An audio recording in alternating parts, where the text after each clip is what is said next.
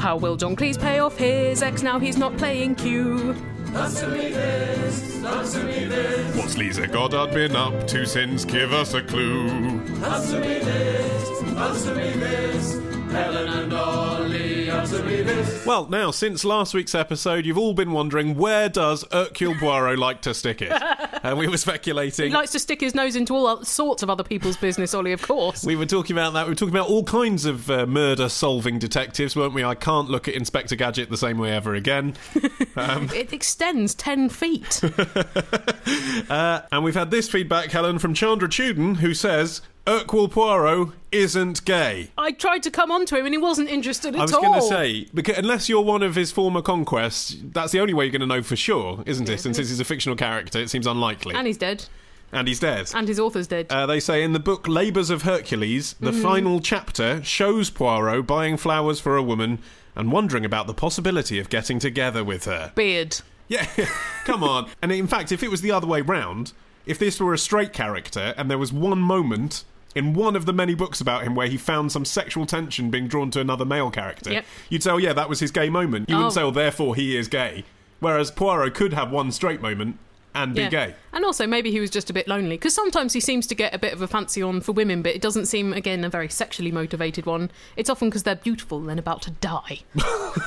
and then he has a lot of kind of fussy middle-aged women who want to be his friend, and that seems quite a classic kind of hag-style characteristic. Yes. The clues are there. Well, we've had this in as well from John from Washington, D.C., who says, I am an American. I'll give you $5 million if you can prove it. And I've been listening to some of your back episodes. Somewhere around episode 169, Helen claimed that although her mother was born in Washington, D.C., she was not American. Being born in the US means you're automatically an American citizen. She has not taken advantage of that fact enough. She's very English, it seems to me. Yeah, she really is. You know, I don't want to generalise about, obviously, all of America. It's a big place with lots of different people in it, but there is something about her sensibility that is particularly English. Yeah. I can't help but feel that crushing self-deprecation is not particularly American trait. Precisely. Yeah. All of her Americanness wore off somewhat after the birth. Well, anyway, John continues. As you may have heard, we're about to elect a new president. No one informed me. Hasn't been on the news at all. And since your mother is an American, Helen, and over 35, Helen, answer me this. Should your mum be our president? I think that she might be a little bit socialist healthcare-wise for American taste. She's a big believer in the NHS. I think she'd be quite a practical president. She's a very sensible woman. Zaltzmo-care has a good ring to it. But there are a couple of problems. Firstly, she has just retired, so I don't think she'd want to take up such a high-stress role immediately. Secondly, I don't think my dad would want to move to the White House because he's got Sky Sports at home and that's made him very happy. But the main obstacle to her being able to stand for American president is one of the criteria is that she has to have resided in the USA for 14 years. Right, yeah, I wondered about that. She's not done that. Yeah, that makes sense. Oh, no, dear. Well, I haven't been back there since the late 60s when I had a rather nasty experience. I was an au pair to one of my godparents' daughters, and she was a sociopath and a pathological liar. So the experience soured me after that. You know, in the entire history of the Republicans and the Democratic nominations, there's only been 2 female nominations. Whoa. And both were for vice president. That's rubbish. And one of those was Sarah Palin. I mean, that is appalling, isn't it? God. I mean, I know we've only had one female prime minister, but at least we got there 30 years before. You think about British politicians who could do it now. I mean, I know she wasn't everyone's favourite, but I think Louise Mensch actually had a chance, you know, in terms of profile. Well, she would have been like a female David Cameron type character, wouldn't she? Yeah, but I mean, Harriet Harperson, there was a bit of a conspiracy to get rid of her, wasn't there? The Jowler as well. Yeah. That's not going to happen. So I'm not sure we've really got anyone on the scene, whereas I think Condoleezza Rice in America... 2016, Condi, you heard it here first. We predicted the close of JJB Sports and Spain winning the World Cup on this podcast. The podcast is like the octopus that died. Yeah. What octopus? You know, the one that used to predict who would win the World Cup and then it died. Nothing else important. I didn't know. Anyway, if the octopus were here right now, it would be supporting Condoleezza Rice for 2016, I think. That is ticking a lot of boxes as well. Well, and also it will have been long enough that the association with George Bush is no longer relevant. And she's still young enough. I think what distinguishes Condi from a lot of the female MPs in Britain and maybe a lot of the people like Hillary Clinton and Sarah Palin before is Condi is not encumbered with a husband and family. She's got her eyes on the prize. If you look at what she was allowed to say at the Republican conference this year, she said in her speech, when I was a little girl, I dreamed of being the President of the United States. They wouldn't allow anyone else to say that. She didn't say, I dreamed of being Vice President or I dreamed of being Secretary of State or whatever the hell she was when under Bush. She said President. And imagine the headlines if she becomes president. I mean, there are so many word plays to be made with her surname. Luckily we've got rice is nice. Yep, 4 years to prepare for them. Sticky fried rice. How would that work? Like if she was in a really sticky situation. That's if she's really messed up and she's getting a lot of heat for it. Yeah, special fried rice. Yeah. That's if she says something wrong about remedial people. Beans and rice. She would need to get a pet dog called Beans. People would like that. Yeah, she'd probably avoid getting a pet dog called Beans for that very reason, wouldn't she? Rice paper, when she did a particularly good yes, or a dossier. Or a dossier. Yeah. Rice cream. Yeah. Rice pudding, what would that be? Now that's hard. I guess maybe the Christmas family at the White House shot. Yeah, or if she got a bit fat because of all the stress of work. What about Rice Krispie? Yeah, I think what we're saying is it's almost inevitable just because of the headlines. Yeah. Well, here is a question from Patrick from Kent, who says, I'm currently waiting for a train at Lenham, listening to Answer Me This. About 5 minutes ago, an angry-looking man asked me what time the next train was. When I told him it wasn't for another half an hour, he proceeded to swear and throw his bicycle into the wall next to me. Ooh. Don't shoot the messenger, stranger. Yeah, it's a shame. If you told him that it was in 5 minutes, he clearly would have opened a bottle of champagne and given you a big kiss. People have funny train practices in Kent. I was once on the train. It was coming from Tunbridge Wells. It was before we got to Tunbridge, and this woman was saying to me, when we get to Tunbridge, which side will the platform be on? Will it be on this side or this side? Did she have a reason for approach? She didn't have a stick or anything? She didn't need to know in advance? And then she asked another person, she asked the conductor and stuff, and I was like, look, just relax. If you get it wrong, it's a distance of about 8 feet. Yeah. You're not wasting that much time on it. She would have totally been able to course correct. Yeah, exactly. Although I was at a train station the other day where there wasn't a mind the gap announcement, and I've always thought those were pointless, and then I very nearly fell down the gap. You need to be told what to do at all times, don't you? Yeah, you need to be told to put one foot in front of the other. It was a big gap though, Martin. Anyway, Patrick says, needless to say, things are now a little awkward. Now, as in whilst he's still standing there tapping out this email on his phone, presumably. Yeah, waiting for another bike to be thrown at him. Okay, so he's got this angry man right next to him. What does he do? It's raining, so we're both in the same tiny railway shelter. Oh, nice. Ollie, answer me this. Does he need a hug? He probably needs a shag, but it's unlikely he wants it from you. He probably needs therapy more than either of those things. It seems dangerous, he says, to hug a total stranger. You think? When only moments ago, an innocent wall took a pounding. Yeah. So, Ollie, answer me this. What can I do to make the situation less awkward? Should I go and stand in the rain, or just keep a traditional British silence? Yeah, you're doing the right thing. Feel intensely awkward, tap out this email on your phone. It's half an hour of your life. You can do it, Patrick. Yeah. I think it's delightfully British of Patrick to be worried about the awkwardness rather than himself getting mashed by a bicycle flying. His concern's really for the other person's feelings, which it's very generous of him because the other person's given no thought to your feelings by lashing out in front of you. Should we chat? I don't know. You could pretend to take a phone call, couldn't you? That's a good avoiding chats with strangers. Not for 25 minutes, Helen. You're going to play both parts of the conversation for 25 minutes in your head. That's really hard. You hold out your phone to your ear, listen to a podcast, but just go, oh yeah, yep. Phone acting is the hardest when you have to pretend someone's on the other end of the phone saying something. It's the hardest thing. Look, the guy is crazy and angry. I don't think he'll be going, that is not very Stanislavskian of Patrick. If you've got a question, email it in to Martin the Sound Man, Holly and Helen. Answer me this podcast at googlemail.com. Answer me this podcast at googlemail.com. Yeah. Here's a question from Denim in Nottingham. Amazing. Yeah, it's the first time I've had a question from a fabric. There was a DJ called Daryl Denim. Do you remember that? Wow, what station was that? Sounds commercial. Yeah, it was Virgin, about 15 years ago. Hi, I'm Daryl Denim. I'm Daryl Denim, Yeah. and this is Daryl Denim's Drive Time. It's good that they gave him drive time. Or was he on at like 12 o'clock in the afternoon and he was like, no, I'm going for the alliteration. Yeah, it had to alliterate. Do you think when he got his supper ready, he'd go, this is Daryl Denim's dinner time? Quite possibly, yeah. Delicious. Yeah, Daryl Denim can't go to bed, it doesn't alliterate. Daryl Denim has severe sleep deprivation. Anyway. Anyway. Yeah, good name. Denim in Nottingham says, Ollie, Answer me this. When an animal is put out to stud... I can see why you're asking me this question. You spend a lot of time wanking off horses, That's right. Is that what you're saying? Yeah, that's right. very good. Why is it called out to stud? The word stud comes from the Old English stod, which meant herd of horses. Good thing you did all that Anglo-Saxon in your first year of your degree. That's obviously where it came from. Is that because horses were always stood about? I don't know, Helen. I just know that's what it always was, where a herd of horses was kept, and then it became where you send a horse off to do its shagging, right? So that's that. Oh, right, so like a horse's sex dungeon. Exactly.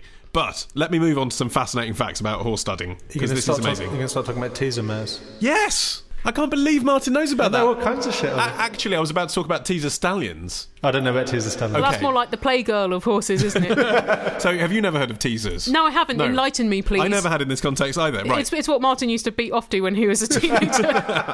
Yeah, Teaser Mares is his favourite website. Okay, so what this is, right, is in thoroughbred horses, which is basically what's keeping the whole stud market alive. Yeah, well, you wouldn't waste expensive stud sperm on a rubbish horse, would you? No, well, it's not that. It's that if you're breeding a miniature or a trotter or a quarter horse or whatever... Trotter? Yeah. Quarter horse? What's that, like a quarter chicken at a pub? Then you can use whatever sperm they have frozen, that's fine. But if you're breeding a thoroughbred horse, the Thoroughbred Association specifies that it has to be natural fucking that's brought about the conception. That's beautiful. What if the horses just don't fancy each other? Yeah, well, this is it, right? So this is what the teaser stallion is used for. Shit. So because the horses are worth potentially hundreds of thousands of dollars, the teaser stallion tries it on with the mare first to see if she's going to kick him.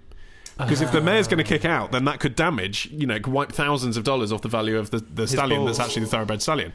So they try the teaser stallion first. Teaser stallion never gets any. The teaser stallion is often behind bars. It's like a fluffer. But yeah, he's a fluffer. Oh. But he goes up, wangles his thing like the teaser mare, and if she doesn't kick out, then they bring in the real boy. What if the real stallion doesn't want to do the mare? Well, this is why we need the teaser man. I hadn't read that stallions often lash out at mares they don't like. I think they're just not interested and walk away. Well, the story I heard was that the way I had teaser mares explained to me was that when a horse and a mare love each other very, very much. Apparently a lot of these thoroughbred horses, I may have got this wrong when I read, but apparently they really fancy the really ugly kind of scraggy horses. And they don't actually everyone likes a bit of rough, don't they? They don't want to have sex with the really beautiful thoroughbred horses, so they get the scraggy teaser mares in, which are the ones that the horses fancy, get them really riled up, and then let them loose on the really beautiful thoroughbred horses. Is an issue. In March 2000, Class Secret, the 1973 Triple Crown winner, we all know his work, had to be euthanised because a mare that he was mounting broke his leg. Oh. So, serious business this. And I'd never seen horse sex before researching this question. And did you enjoy it? It's pretty graphic. But it's astonishing as well to think that in that 30 seconds, because that's all it lasts in some of these videos. Really? Yeah. Not always, sometimes it lasts 10 minutes or whatever, but sometimes you can earn like $500,000 if you're a stallion of repute. If only you could get $500,000 for 30 seconds fucking. All thoroughbred horses have the same official birthday, which is January the 1st. Really? And that's because... Oh, that's a bad birthday to have because everyone's busy. It's because...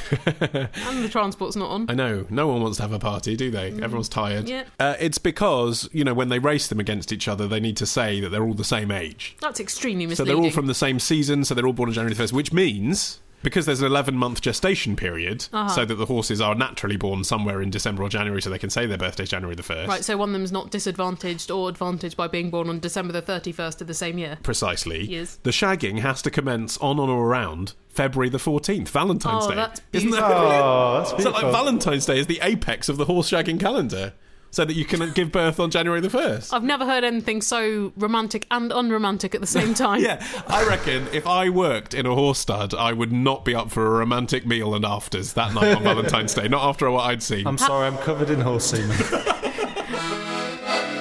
got too much money! I've got too much money! Buy an Aunt Me This satchel or an Aunt Me This apron. I've still got too much money! I've still got too much money!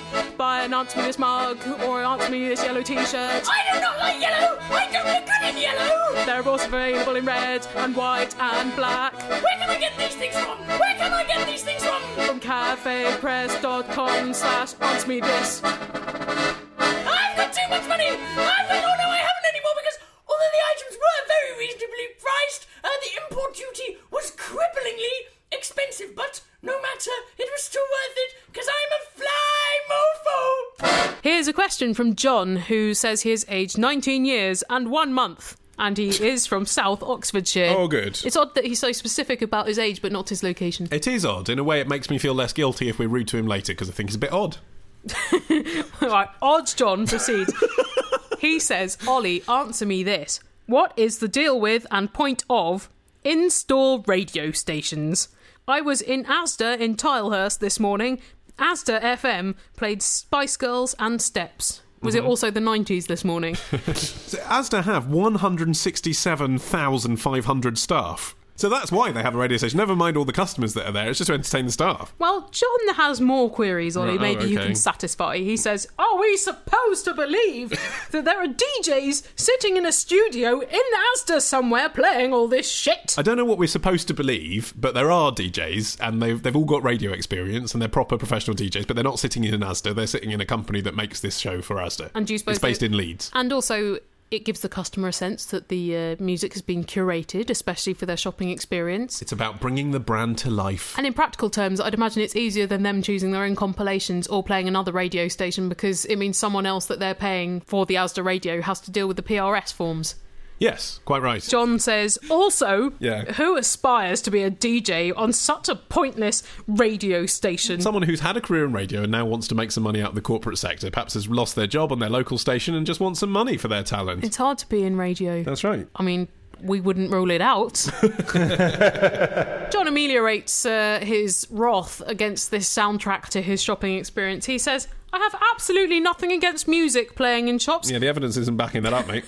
I work at Waterstones, the Oxford branch, where you did a signing once. Oh. It was a good time. Yes. Maybe John could set himself up as being the Waterstones DJ. Yeah, absolutely. That'd Take be their cool. example, yeah. He says, why do they call these radio stations? Because it just makes it a bit less clunky when they're running promotions than if they don't call them radio stations, and that's why. Yeah, I mean, if they said, hi, this is Asda's in-store sound system that is currently replacing your interior monologue, it's not as snappy, is it? Well, it's a bit clunkier, isn't it? If they play a song, it finishes, and then it goes, walking on sunshine, and then someone just comes on and says, aisle 15, cheese. Whereas if a DJ says, that was chosen for Janice from Ludlow, and on aisle 15 at the moment, there's a great deal on cheese. You're listening to Asda FM. You see the difference? And stay away from aisle 8. Mr. Sands will be there in a minute. There's another serious reason as well, of course, in Asda's case, which is they... to cover the screams. They sell music. So they have a CD. Asda sell 15 million CDs a year. If we haven't already driven you nuts by playing Rihanna at you for your whole hour in here, you can buy it from aisle 12. Listen in the car. But seriously, I mean, that must be a huge part of it. Yeah. And I read this really interesting article about how they censor some of the songs. Because, for example, LDN by Lily Allen, that's got the word Tesco in it, which you're not allowed to say on Asda FM. It's got a filthy mouth, hasn't she? Presumably they went strong on Fuck You Very Much. They playlisted that. But you're not allowed to say Tesco. Does that mean they won't play any songs by James Morrison? Quite possibly, yeah. Or Jamie Liddell? They probably wouldn't anyway. It's a bit experimental. Hi, Helen and Ollie. This is Andy, normally from Stavanger, currently in Rome, ripping it up with my mate Adam. And we were just wondering, where does the term come from, when in Rome, ... Why Rome and not Paris or I don't know, Washington or New York? Well, presumably the idea of talking about the Romans as a historical group.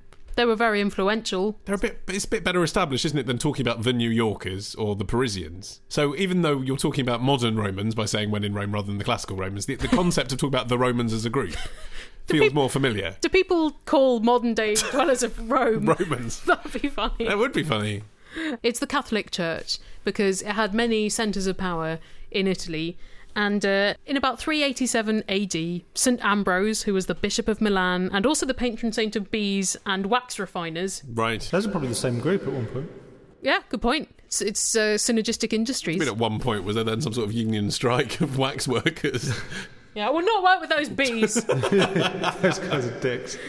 He advised St Augustine. He said, when I go to Rome, I fast on Saturday, but here, i.e. Milan, I do not.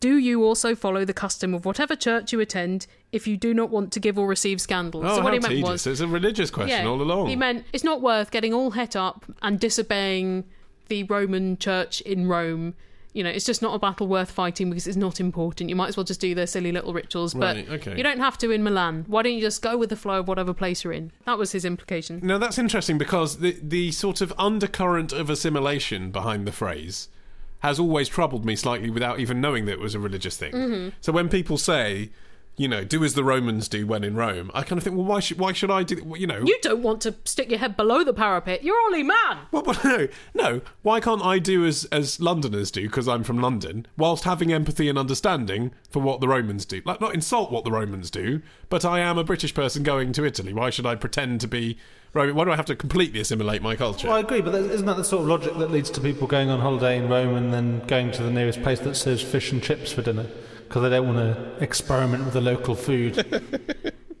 I remember meeting a guy on the street in Faliraki who came up to me and saying, food's rubbish, Andy. They don't do pizza like good British pizza. I was like, there's so much wrong with that statement. I don't even know where to begin. Don't begin. It's just better that way. I suppose that's an acceptable viewpoint, Ollie, as long as you found that sweet spot in between being brash and out of place. Yes. And feeling like you have to sublimate your own identity in order to fit in. Because actually, when the Romans are here, I like to see their Italian passion. Yeah. I don't like to see them completely pretending to be Londoners. You don't like them keeping their arms rigidly by their sides as they talk. Exactly. Hello, I'm Morrissey. Oh, I haven't got a stitch to wear. I'm always nude. So I called Helen and Ollie on 0208 123 5877, but then a strange fear gripped me and I just couldn't ask. Okay, here's a question from Adam from Partridge Green in West Sussex. It sounds picturesque. It does. He says, Helen, answer me this. Is it true you have to have your appendix out before going on an expedition to the South Pole? I'm not planning on going anywhere, I'm just curious. Yeah, if you want to go to East Sussex, Adam, you have to have one of your lungs removed. It's the driest, windiest, coldest continent in the world. It's plausible, hard. Isn't it, this? It would suggest that you would also have to be a super being that was not going to have any other sudden ailments as well. And I have actually looked into the medical guidelines issued by various bodies, such as NASA, and there doesn't seem to be any implication that you have to have your appendix out before, but I'd imagine that if you have any previous appendix tenderness and stuff, they would probably frown upon you going. Well, this is it. I mean, if you fall over in Antarctica, being rescued takes not 10 minutes, but days. Yeah, and sometimes they can't get you out because of storms and winter and stuff like that. There are medics at various bases in Antarctica, but I think at the South Pole itself, there isn't somebody that can do more than first aid essentials. But in 1961, 27-year-old Leonid Rogozov took out his own appendix because he was the only medic. And so he thought, well, I have to do it. And a mechanic assisted him. Ooh. Cut it out himself. It's a bit like Prometheus. Spoiler. That's pretty amazing, actually. But what they do all seem to be insistent upon is that your vaccinations are very up-to-date, like MMR and polio and tetanus and flu, because the communities are so tightly packed. If one person gets it, everyone's going to get it in the base. And what about getting a psychological test, Helen? Because you're clearly a lunatic if you want to go to the South Pole. I think even if you're not a lunatic, Ollie, I think the isolation and all of the whiteness and maybe the permanent darkness if you're there in winter can... And a wind chill temperature colder than minus 100 degrees Fahrenheit. Look, and visibility less than 100 feet. I think you've got to enjoy extreme weather. What is there to enjoy in that? I get that you'd enjoy afterwards telling people you'd done it. It's peaceful. Yeah, no one's going to bother you. That is true. But there's no dentist in Antarctica, so they all seem very keen that you take care of your teeth before you go. When people are involved in a hideous injury where they lose part of their body or their teeth fall out, first thing people say, freeze it. Freeze it, take it to the doctor. So you're sorted from that point of view, aren't you? No problem finding the ice. If so, you accidentally chopped your cock off, you'll probably keep it fresh for months. It's going to be in perfect condition, 100 years probably. Here's a question from Emily in Exeter, who says, my housemates and I were watching the Jim Carrey classic Dumb and Dumber. I'm sorry, I don't mean to laugh, Emily. You're right. It is a classic. Should she laugh? I mean, is it a funny film? I've never seen it. I saw it when I was 14 and I thought it was okay, which makes me think it's probably not very good. Yeah, that's not a ringing endorsement from 14-year-old Ollie Mann. Well, I mean, it's for 14-year-olds, isn't it? And if I thought it was just okay then, it probably isn't amazing. She says, Ollie, answer me this. Are there any legal restrictions on covering a car in fur to look like a massive dog? Does that happen in the film? Yeah, they drive around in this thing called mutt cuts. Right. It's a car that looks like a dog. Well, in Hollyoaks, Jambo used to drive around in a car that looked like a mouse. It's basically fine so long as the number plate is still visible. So long as you don't mind looking like a complete twat. Well, I don't know about that. I always really like seeing cars that are look like hot dogs or... Or the ones that are covered in AstroTurf and little flowers. That's quite fun. Those are cool. Well, Innocent Smoothies have some like that, don't they? Ice cream vans that they've done up like that. If we ever get a car, Martin, would you like it to be corduroy? I can't imagine that will weather particularly well. But the thing is, I don't think people would be interested in you doing that unless it was the Mutt Cuts van from Dumb and Dumber. At that point, people get very excited because the charisma of movie vehicles is extraordinary, isn't it? Well, we know because we went to Cars of the Stars, now sadly no longer shut with us. down. Oh. Yeah. What happened to it? It just got too amazing for its own good. Oh. But it is. I went to see Skyfall last weekend, and really? Undoubtedly, the biggest round of applause. And yes, people were clapping in the cinema, even though definitely Sam Mendes couldn't hear them. Biggest round of applause of the whole movie is when the Aston Martin comes out. Oh, for God's And sake. it is like its own character. It's got that kind of charisma. People want that. Does he get a cheer as well when he orders a martini shaken, not stirred? They very cunningly do it, actually. So it cuts to him receiving the drink from a pretty lady and then saying, "That's absolutely perfect," or something along those lines. Do you say, "Excuse me, I didn't ask for an apple teeny. I'm James Bond."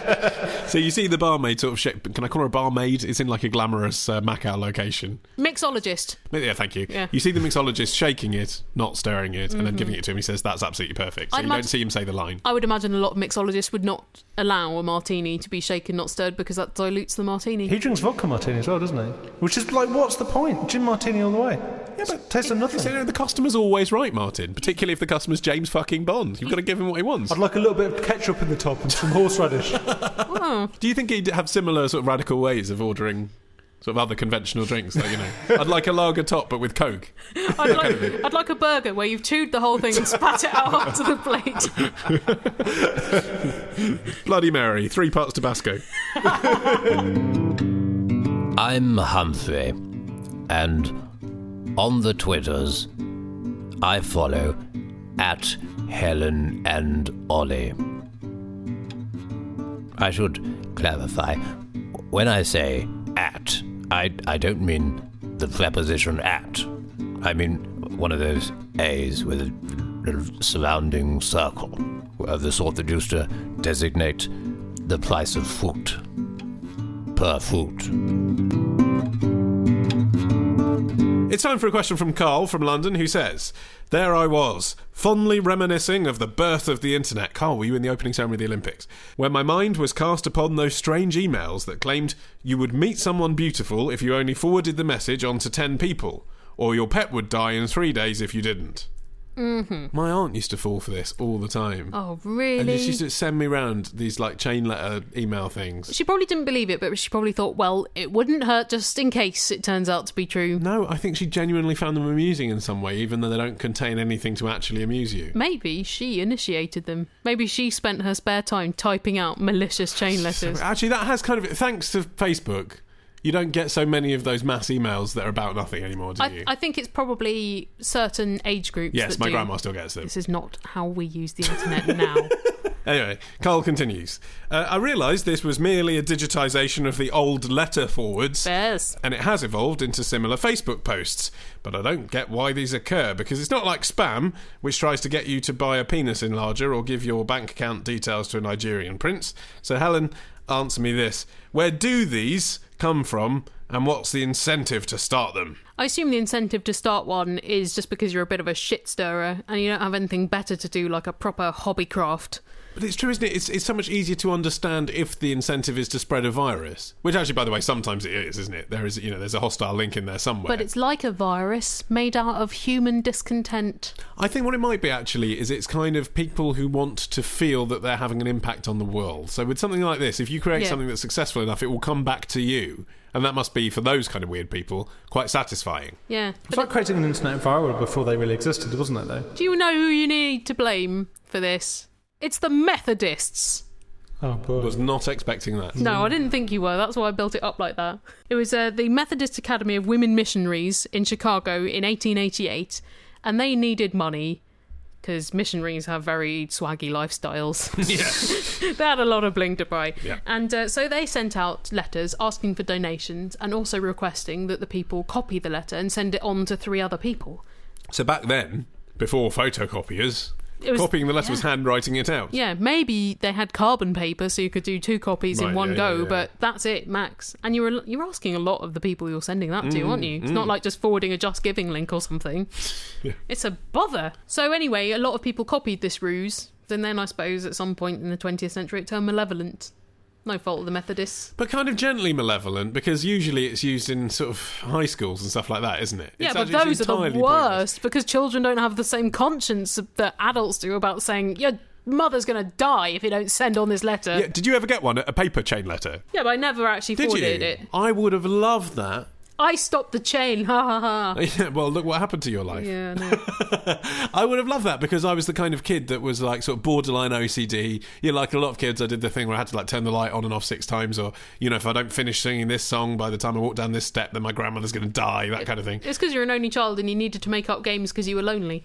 Yeah, maybe that, but the point is, if someone had written to me and said, forward this letter or your cat's going to get it, I would thought, new friend! I would have totally done it, and I would have quite enjoyed the gameplay of that, the thrill of it, you know, the anxiety of it in a way. Would you ever start one now? Just No, to see of course not. Even a nice one, if you say, forward this to 3 friends and you'll get a lovely present on Friday. Well, the thing is, in this viral world, a lot of things that people do on the internet are analogous to this kind of thing anyway, aren't they? I mean, in a way, the Coney 2012 stuff earlier this year was like a modern chain letter, wasn't it?